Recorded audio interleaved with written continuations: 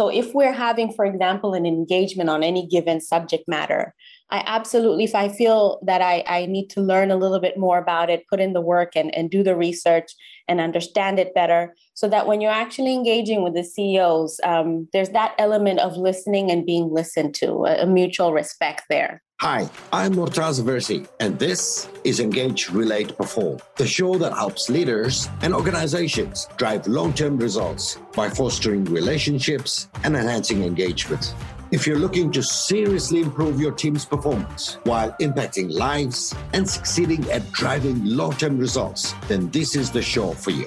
It doesn't matter that you already have that dream title or simply curious about how far you can challenge yourself. I'll be giving you practical tips, relevant commentary, and valuable insights about how you can engage and utilize relationships with talent, community, and other stakeholders around you to achieve the best results and help them stick long term. Get all the latest information at murtazaversi.com/pod. Once again, it's murtazaversi.com/pod. Thank you for joining me again on ERP. I'm joined today by a very special leader by the name of Santina Benson, the Executive Director for CEO Roundtable of Tanzania, in short form, CEO RT, which brings in together 150 CEOs of leading companies in Tanzania and provides a platform for regular engagement with government and key stakeholders for the country's sustainable economic development. She's a seasoned professional and leader that has to juggle family, government, and private sector leaders, all while her own ethics in check. We're going to hear straight on how she's able to lead all those egos, all while staying authentic right after this. Really quickly, I want to give you an amazing opportunity to download my very free, very useful, very much for you ebook titled Engage, Relate, Perform, 90 Days to Conscious Leadership and Performance Culture. It is a 90-day effective guide to get you inspired for your leadership journey daily. These are practical tips you can follow every day to guarantee you give and you get the best out of the existing relationships for long-term results. As I say, it takes 90 days to create a lifestyle. That's what culture means, a way of life. So if you want to do the work, but still enjoy the journey and above all, look forward to it day by day, then go to murtazaversi.com/pod and download your copy of Engage, Relate, Perform, 90 Days to Conscious Leadership and Sustainable Performance. Ladies and gentlemen, welcome Santina Benson to the show. Santina, thank you for coming on. Thank you so much, Murtaza, for having me. Yeah, I mean, you and I have known each other for some couple of years. Was it about 6? Absolutely, about 6 years. 6 years? Yes, that's correct. Quite a long time. Yes. And just from that alone, I knew that when I get started with the podcast, you'd be in my top 5. Thank you so much. Because of your richness of knowledge. And you have been working with top-level leaders, managing those egos and emotions. It takes a lot to do so. So how did you get started on your leadership journey, Santina? Okay, thank you so much again for the opportunity to be here this morning with us. So I think my leadership journey has been possibly 20 years in the making. So, started, of course, organically in terms of really trying to find out where my passion lied. So maybe started a little bit in marketing. And then almost accidentally, I happened to become a program manager for one of the leading computer companies, Dell Corporation. And in that position, I think is where I was really introduced into that space of leadership, managing different personalities, and really working in that environment really to achieve your goals. Maybe if I can say a little bit about that experience. It was an initiative that we were working on with the government at that time, working in the UK, and we engaged companies directly. So in that space, we had to convince ExCo to really embrace that initiative by supporting their employees to participate in that program. So what you found is that you were dealing with Fortune 500 companies, very much in that leadership space, who, just as a reminder, this was a government initiative. So there are a lot of regulations behind the initiative. And you would find some who wanted to do it their own way. So learning to manage such stakeholders, because you had the government stakeholders and then you had private stakeholders who are your direct interface in such an environment, was really possibly my first introduction to how do you manage many different egos in a room. And maybe my takeaway from that was humility plays a huge role in terms of managing many egos and being able to listen, So of course, we all have something to say. You may consider yourself an expert in any given subject matter, but unless you really take the time to be quiet in the moment and really listen to whether there are concerns, asks, and requests from your stakeholders, you won't really make significant inroads. So I think maybe that would have been where I really learned how to harness humility and manage many different stakeholders in one room. And I think that's really lent itself to some of the other work I've had since then in terms of, as you say, managing egos, perhaps. Mm-hmm. Yeah, it's interesting that you say that, because being empathetic and, having humility, that's an important aspect of really leaders today, isn't it? Absolutely. Yeah. So coming back then, and that was in the UK, correct? That's correct. And I said that that sort of launched my introduction to that. And it couldn't have been more timely because I think my next role was, again, still in programs, but in a telco environment. Now, it was in a telco environment that was very male dominated. And I then moved geography. So this was my first role here in Tanzania. And it was really about learning to work in a very different environment, the dynamics of male versus female leadership roles, and how to really manage that. It was the first time I think I encountered a lot of, I guess the right word would be pushback, in terms of really what I felt was me being a woman in that space and not necessarily having the technical know-how, but being there because of my program background. So being able to manage programs and thus also projects. So there was the sense of, why is this woman here? She doesn't know networks, et cetera. So that was probably one of my most challenging roles, whereby, again, really a lot of humility came to play and really taking the time to understand various individuals. What I learned out of that experience, really, that professional experience, was that you really, as a leader, you need to take the time to understand how to reach, whether it's your colleagues, whether it's even somebody you report into, but being able to understand what it is that makes them, what you can do to get the best out of them. And again, it took a lot of listening and it took a lot of managing different situations in different ways, So as I'll give a quick example, there may have been maybe a head of projects who was not necessarily motivated by just the work.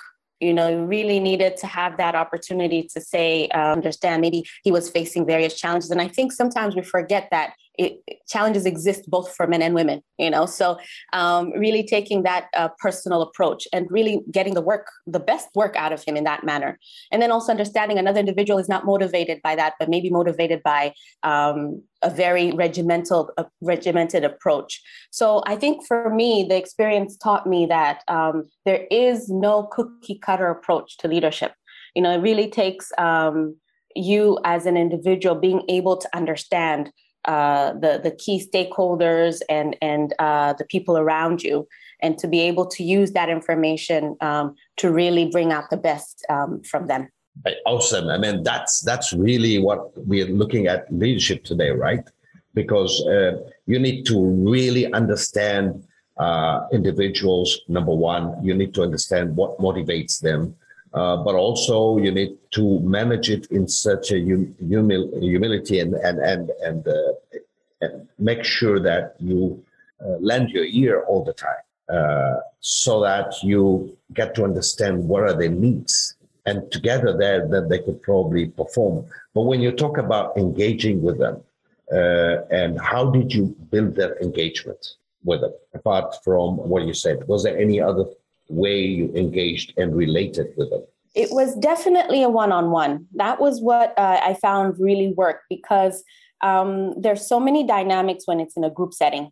So really being able to reach that individual in a one-on-one setting, and thereafter you can bring it to a group setting, of course, which will always be a situation you're in especially in the corporate world where you have team meetings, etc. But when you have built that relationship on a one-on-one, there's a deeper understanding. I think there's also a deeper level of respect, because you've had that opportunity to really listen to each other, to really understand each other's concerns, and to see how best to address them. So when you are coming now into this team meeting setting, You already have all this information that can maybe help you, whether it's help defend a position that individual is experiencing, support, and maybe work together towards finding solutions as relevant. So I found that one-on-one engagement with everyone across the board was really, really important. Okay, so that gave you quite a good sense or basis of building that relationship that you had. Absolutely, absolutely. And that in return helped you perform. Talking about the CEO roundtable, 150 male dominated. How do you manage that then? Do you bring the same style? Because now you're talking about CEOs, you're not talking about staff members. How do you manage that part? So yes, it may be a slightly different dynamic, but I think many of the precepts still apply. So bringing integrity, ethics, humility to the table. But I think in such an organization, it's so diverse, whereby you're really working and engaging with experts in their field. So I think there needs to be a lot of work that an individual has to do. And what I mean by that is that you can't expect to come to a table if you haven't done the due diligence and the work.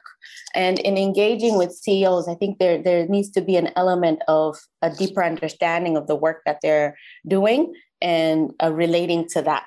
And I think that lends itself definitely to a certain level of respect.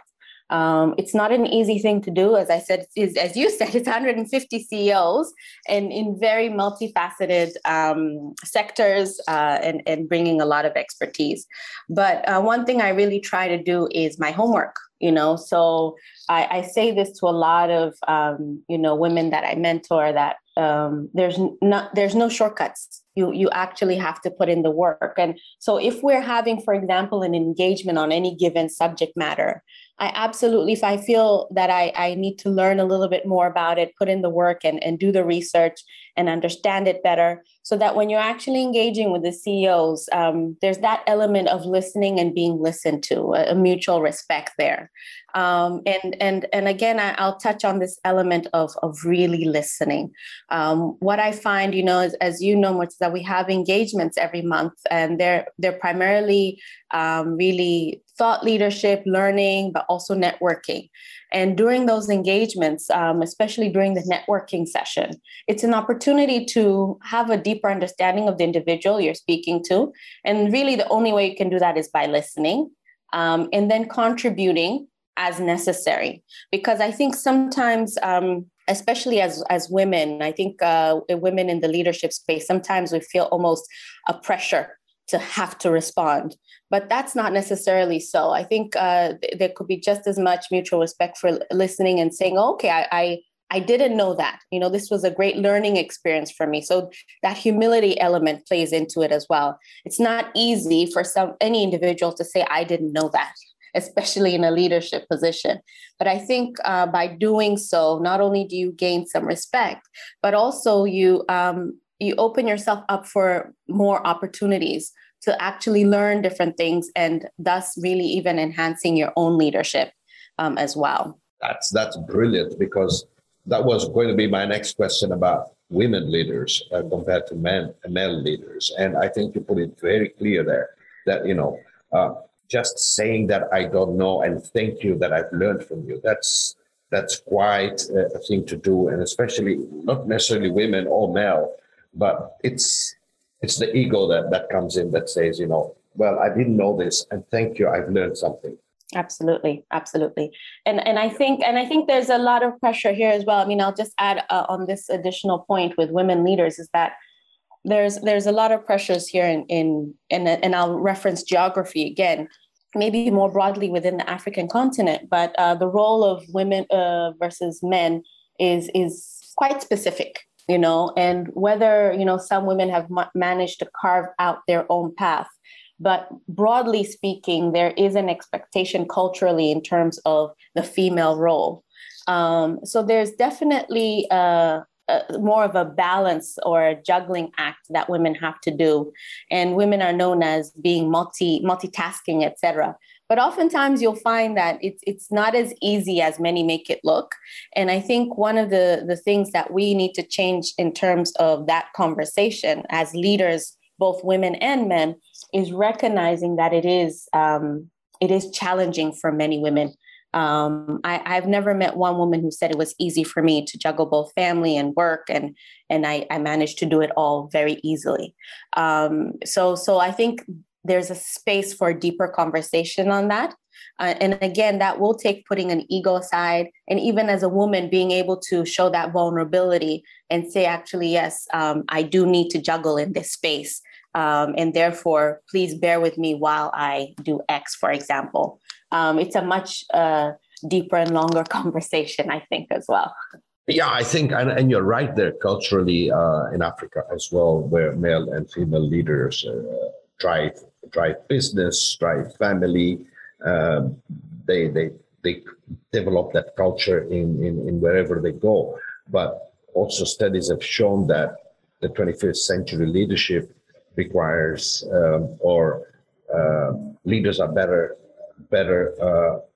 women are better leaders on 21st century leader because they are able to manage their emotions much better than men. Interestingly, yes. So that's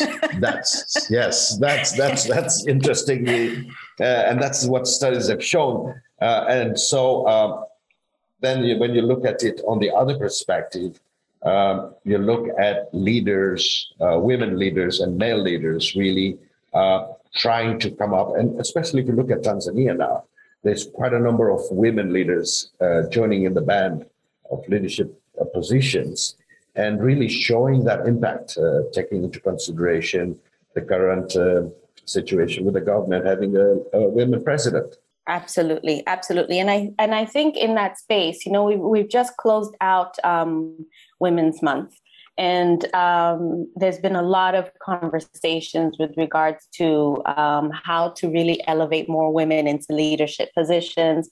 It's been an ongoing dialogue for the last few years, but more specifically in March. But what I'd really love to see is that dialogue expanding really beyond that month, and really having more leaders talk about what it is that they're doing in their own space to elevate women into leadership positions. I know from speaking with various CEOs within the CEO Roundtable that there's so many both male and female leaders who are doing so much, and the numbers actually tell that story. So it's actually tangible, and we are starting to see results, but it needs to continue because there's a huge gap between women who are in managerial positions and who become elevated into leadership positions. And the gap really, what we're seeing is a lack of mentorship and a lack of coaching for those women, and even opportunities for networking.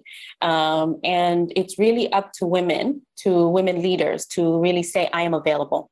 What we're seeing is that there are not enough female leaders who are putting themselves forward to actually mentor more women. So that definitely needs to happen in that space. But also the conversation has to move beyond it being a focus 1 month a year, and to actually getting more tangible results in that space. Because exactly like you say, Murtaza, that women do make excellent leaders, but being given these opportunities, or even for women to grasp the opportunities that might present themselves.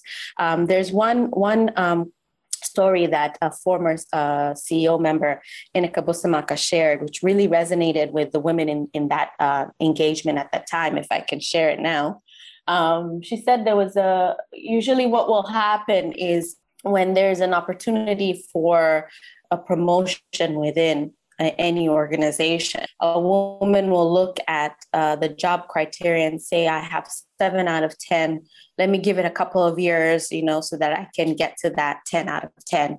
A man will look at that same application and say, I have 5 out of those 10.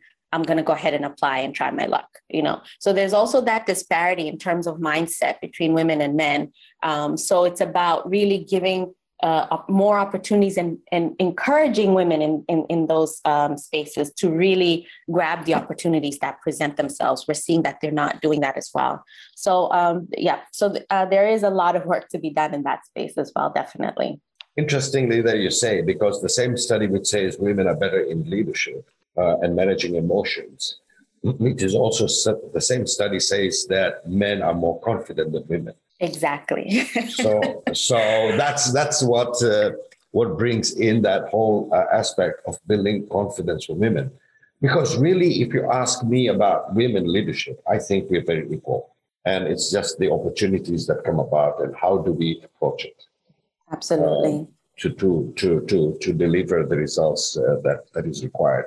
So I don't think we really, and I find it quite difficult to distinguish now between, or we having to distinguish between women and male or men leadership, because I think we can do the same job. Absolutely. Absolutely. Right. So I think that, but coming to another point in your talk, you talked about corruption and ethics.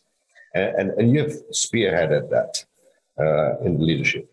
Why is it so important to you? I'm very passionate about it, as you know, most of that. So it's, I feel that development is very intrinsically connected to ethics and integrity. And it was the way in which I didn't know any other route to follow.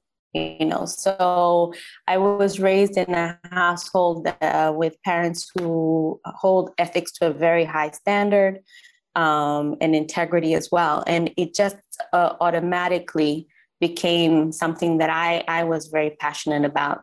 And also, as you raise children, I feel that we have such a huge obligation to make sure that they're walking into a very developed nation. They have these opportunities that are presenting themselves for that generation. And if we don't really adopt the precepts of ethics and integrity in the generations that we're currently in, there's not going to be much left for them, because it plays into how are we safeguarding the environment, how are we utilizing the resources that are available in the country to make sure that we're not, we safeguard the resources that are available. So it really plays into my role as a parent, but also definitely how I was raised and brought up as well.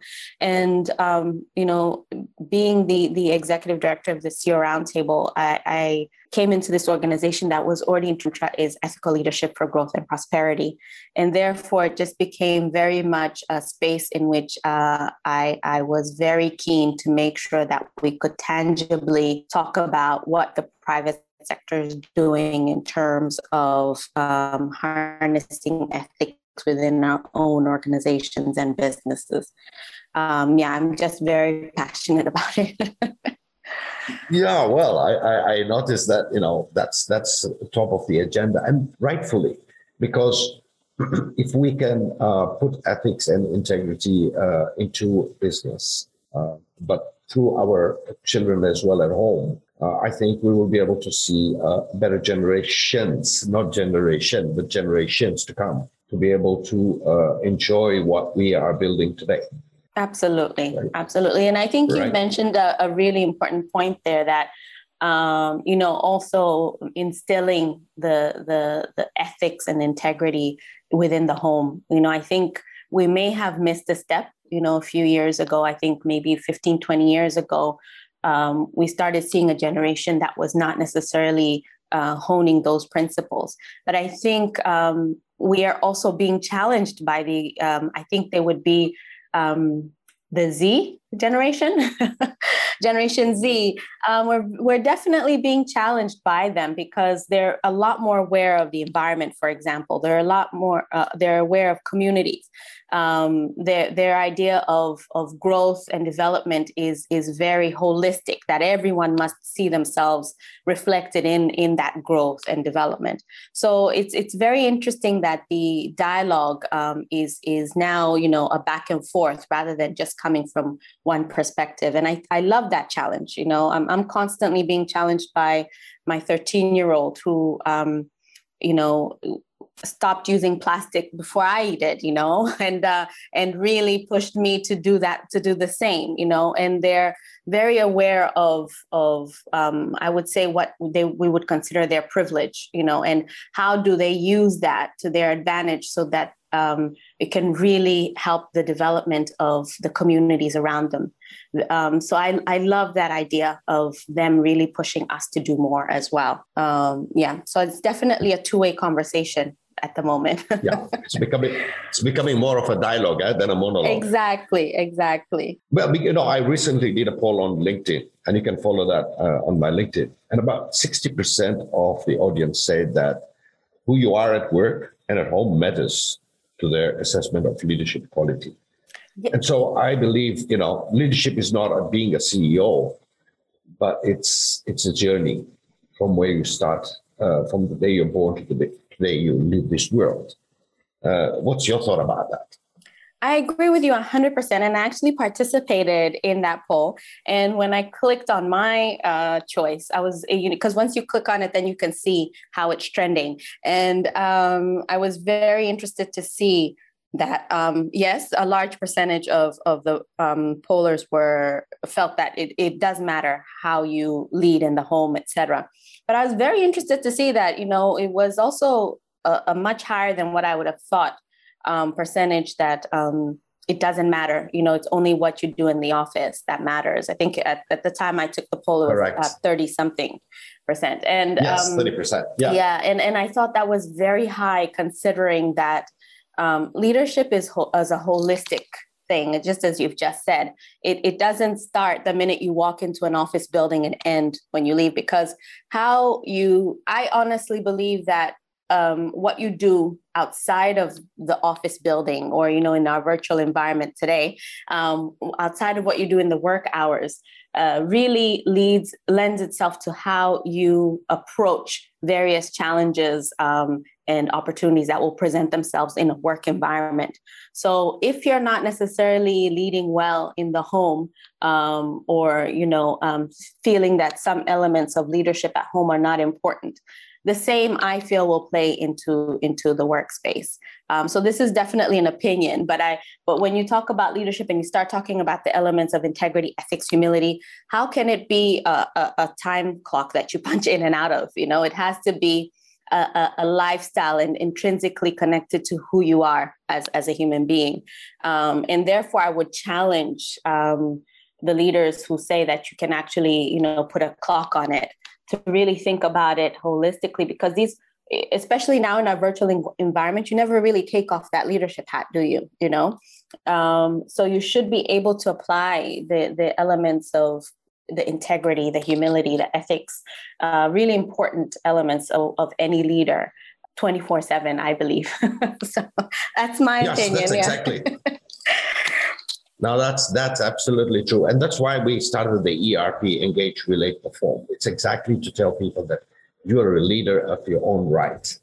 You can be a parent, you can be a manager, you can be a supervisor, you can be a mom, dad, whatever. You're a leader. And how are you going to, in that journey, build up your leadership skills? Because you will need to inspire people around you, right? Absolutely. And that's exactly why we use the Engage, Relate, Perform platform, to bring that out to people who believe that, they may not be a leader, or think that they're not leaders because they don't have a position. Absolutely. And so that's what we want to really bring. And you've brought it pretty well today. So thank you so much, Santina, for this invigorating talk. But before we end, I need you to do two things for me. Yes, absolutely. The first one is leave a question for the next guest to answer.